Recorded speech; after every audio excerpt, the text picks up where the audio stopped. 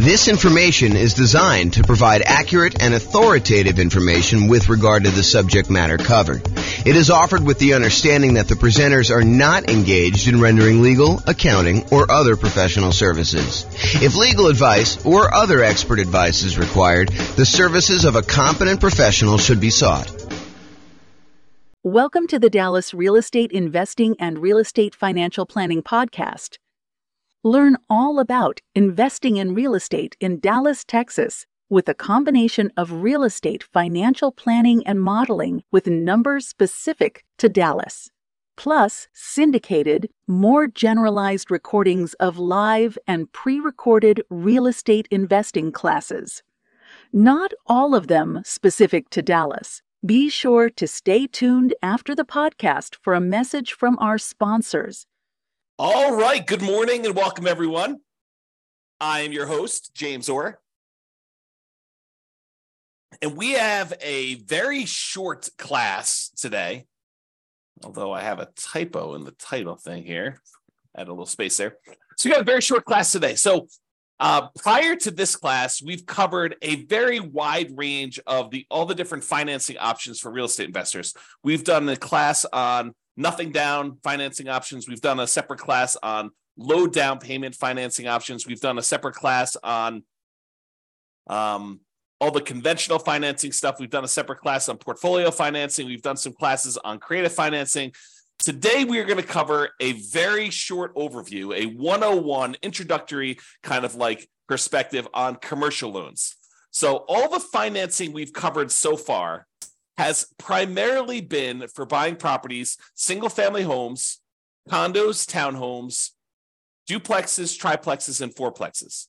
Today, we're going to really focus in on commercial properties, which are the loans you would typically use in order to buy 5 units or more. And that is really not my area of expertise. It's not my specialty. It's not something that we typically cover. So this is really going to be an overview so that if you're like brand new to real estate investing and you're wanting to know like what the different loan options are and how they all work, you know to go to do commercial financing once you get above 5 units.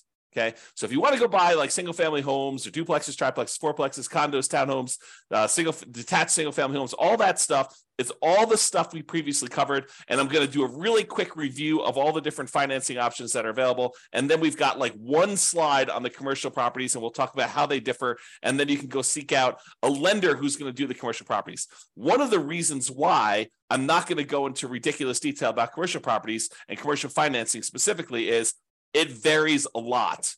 And so you can go to one local bank who does commercial loans, and they're going to tell you very different kind of criteria for getting a loan than another one. And so you really do need to call up and find out what's going on there. So let's jump right into the other financing options to give you an overview of where we are, and then we'll go cover the commercial stuff. And I expect this class to be very short. Okay, so when we talked before about the loans that people typically get, I forget what the exact numbers are. We covered this yesterday in the class on portfolio financing, but I believe it was over 60% of all the financing options used is going to be conventional financing. Then we have FHA as a very distant second. Then we have VA loans, USDA loans, portfolio loans, all those other ones that make up the rest. And that was even a relatively small percentage. I think VA was like, 10% or so. So and then the other ones are even smaller than that. So all of these different options that we've got kind of laid out here are all relatively small compared to the conventional FHA, VA kind of group of different loan things. And then that's really what we've covered in those previous classes. So just a quick overview of some of the financing stuff. Go see the other class if you want detail. But conventional financing is typically used single family homes if you want to use the low down options. And that's usually for like people that are doing house hacking or doing the nomad strategy. And that's usually 3% down for your first one if you want to do like the home ready or home possible loan, and then 5% down if you're going to do more than one. So if you're going to do the nomad strategy where you're buying a property, moving in there as an owner occupant, living there for a year, or until you save up your next down payment, it's a minimum of a year, and then converting the previous one to a rental, buying your next one again with 5% down.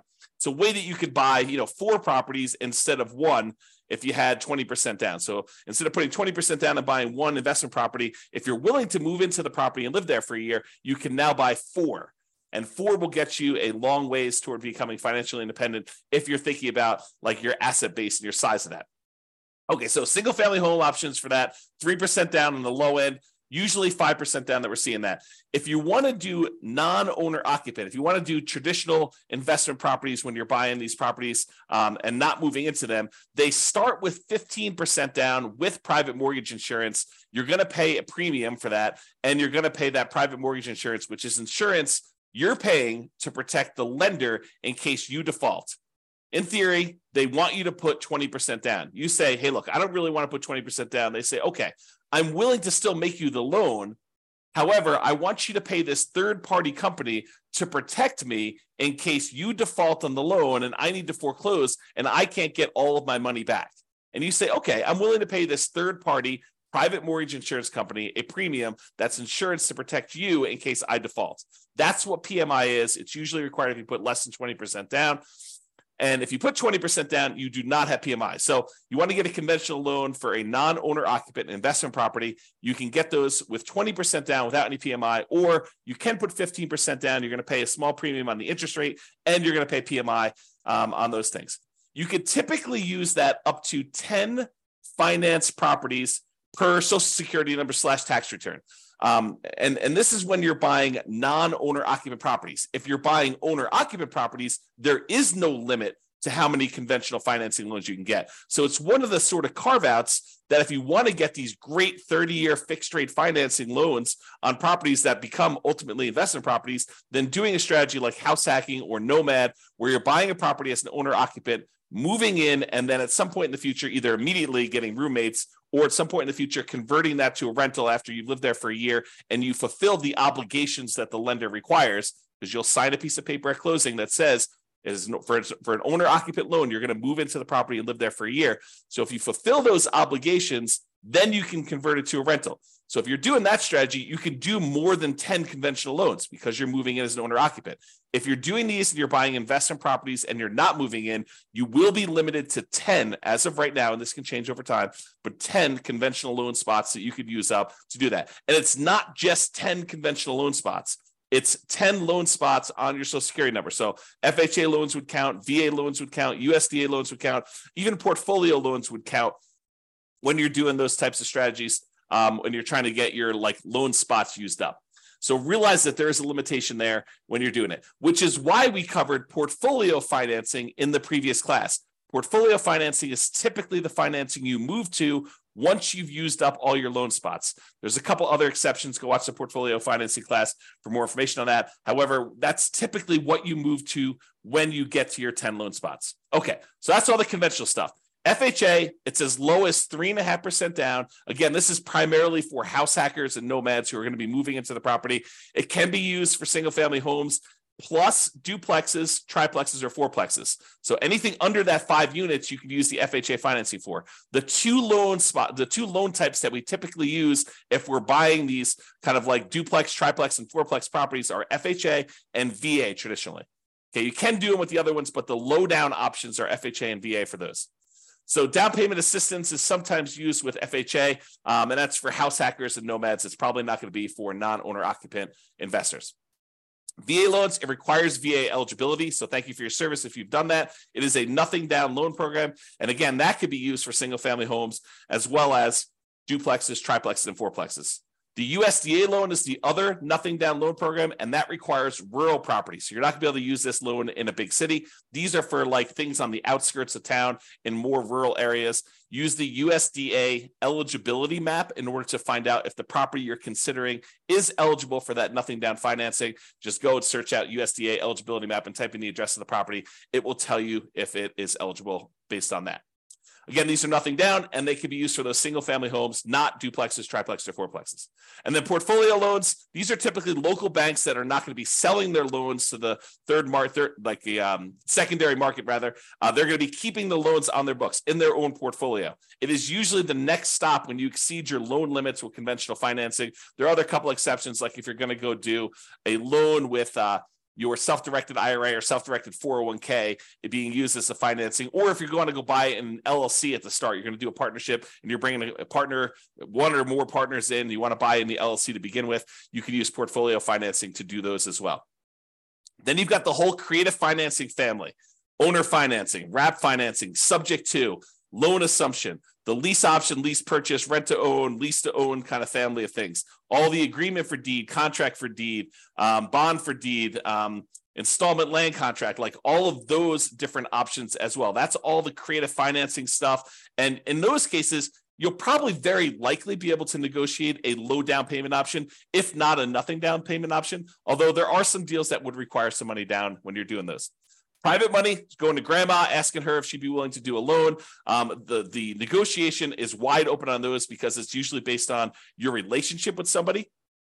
And the quality of deal can help, but it's primarily your relationship with grandma that determines whether or not that is going to be a good loan for you. And then finally, hard money loans. Those are people that are in the business of loaning money on real estate, very likely be able to negotiate a low down payment, or in some cases, a nothing down loan option. In those, it's usually based on the quality of the deal. You know, a lot of times you'll hear 70% of the after repaired value is the maximum that they'll loan based on those. It is generally commercial properties only. So with hard money loans, you're probably not going to be able to use those as a nomad or house hacker. It's usually only for commercial loans. That's usually because the hard money lenders don't want to deal with the consumer loan lending laws. Okay, so that is an overview of all the different things. And you'll notice that these are mostly dealing with single family homes, condos, townhomes, duplexes, triplexes, fourplexes in some cases, but it usually doesn't deal with 5 units or more. Although you could argue that the private money and hard money and creative financing ones, those could also be used with some of these commercial properties. However, commercial properties are typically 5+ units, and some banks may do some kind of more unusual things like do commercial loans across multiple single family homes, condos, townhomes, duplex, triplex, fourplexes. Well, they'll do like a blanket loan over those. Some of the other interesting things about commercial loans is they typically don't count as part of your 10 finance properties for conventional. So it usually is not one of your loan spots if you're thinking about it that way. Another interesting thing about commercial properties, a lot of times when you're doing these other loans, they're going to require that you buy them as an individual and personally sign and personally guarantee the loan. So you'll go buy a property and you'll do conventional financing. They're going to have you personally sign, and you're not going to be able to buy an LLC. Not going to get into this discussion here, but sometimes people will buy the property, and then as soon as they own the property, they will go meet with an attorney, get proper legal advice on how to do this, and then they will deed their property into the name of an LLC.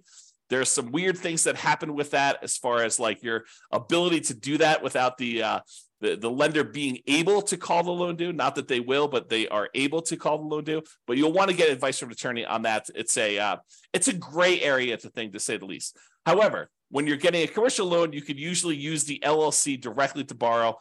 In most cases, the lender is still going to require you to sign or someone else to sign personally on the loan to personally guarantee it. And if they are going to lose money on the deal, if they have to foreclose or something like that, they will go after you personally to do that. So there is recourse on you as the individual borrower. So these loan programs, and one of the reasons why we're not going into a lot of detail, these loan programs vary and they constantly change.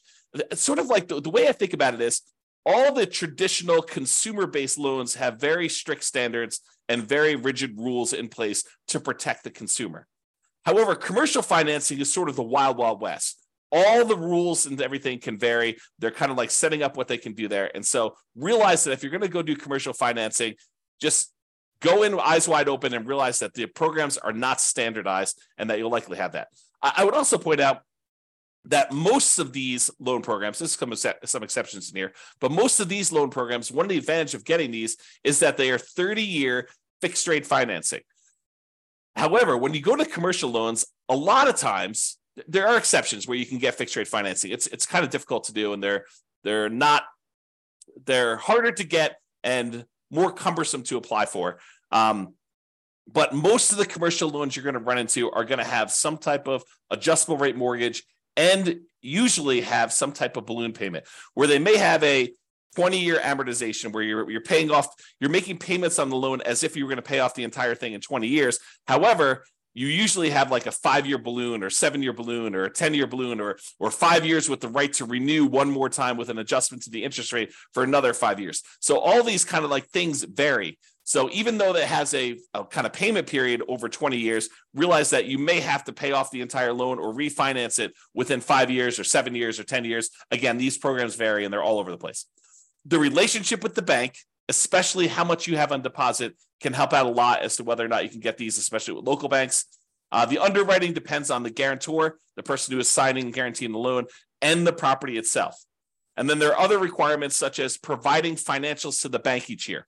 If you go get a conventional loan or an FHA loan or a VA loan and you qualify for that loan, once you qualify, that's it. The bank does not come back 3 years later to check to see if you've actually still qualified to have that loan.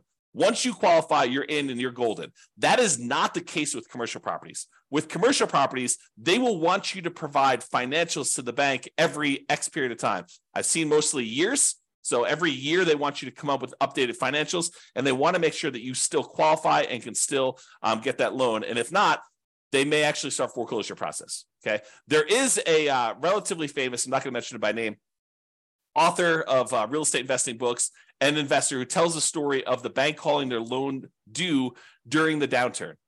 They just said, hey, your financials look weak because all these property values are kind of compressing. And, we feel a little bit nervous about stuff. So we actually are going to go call the loan due. You have X number of days in order to pay this complete thing off.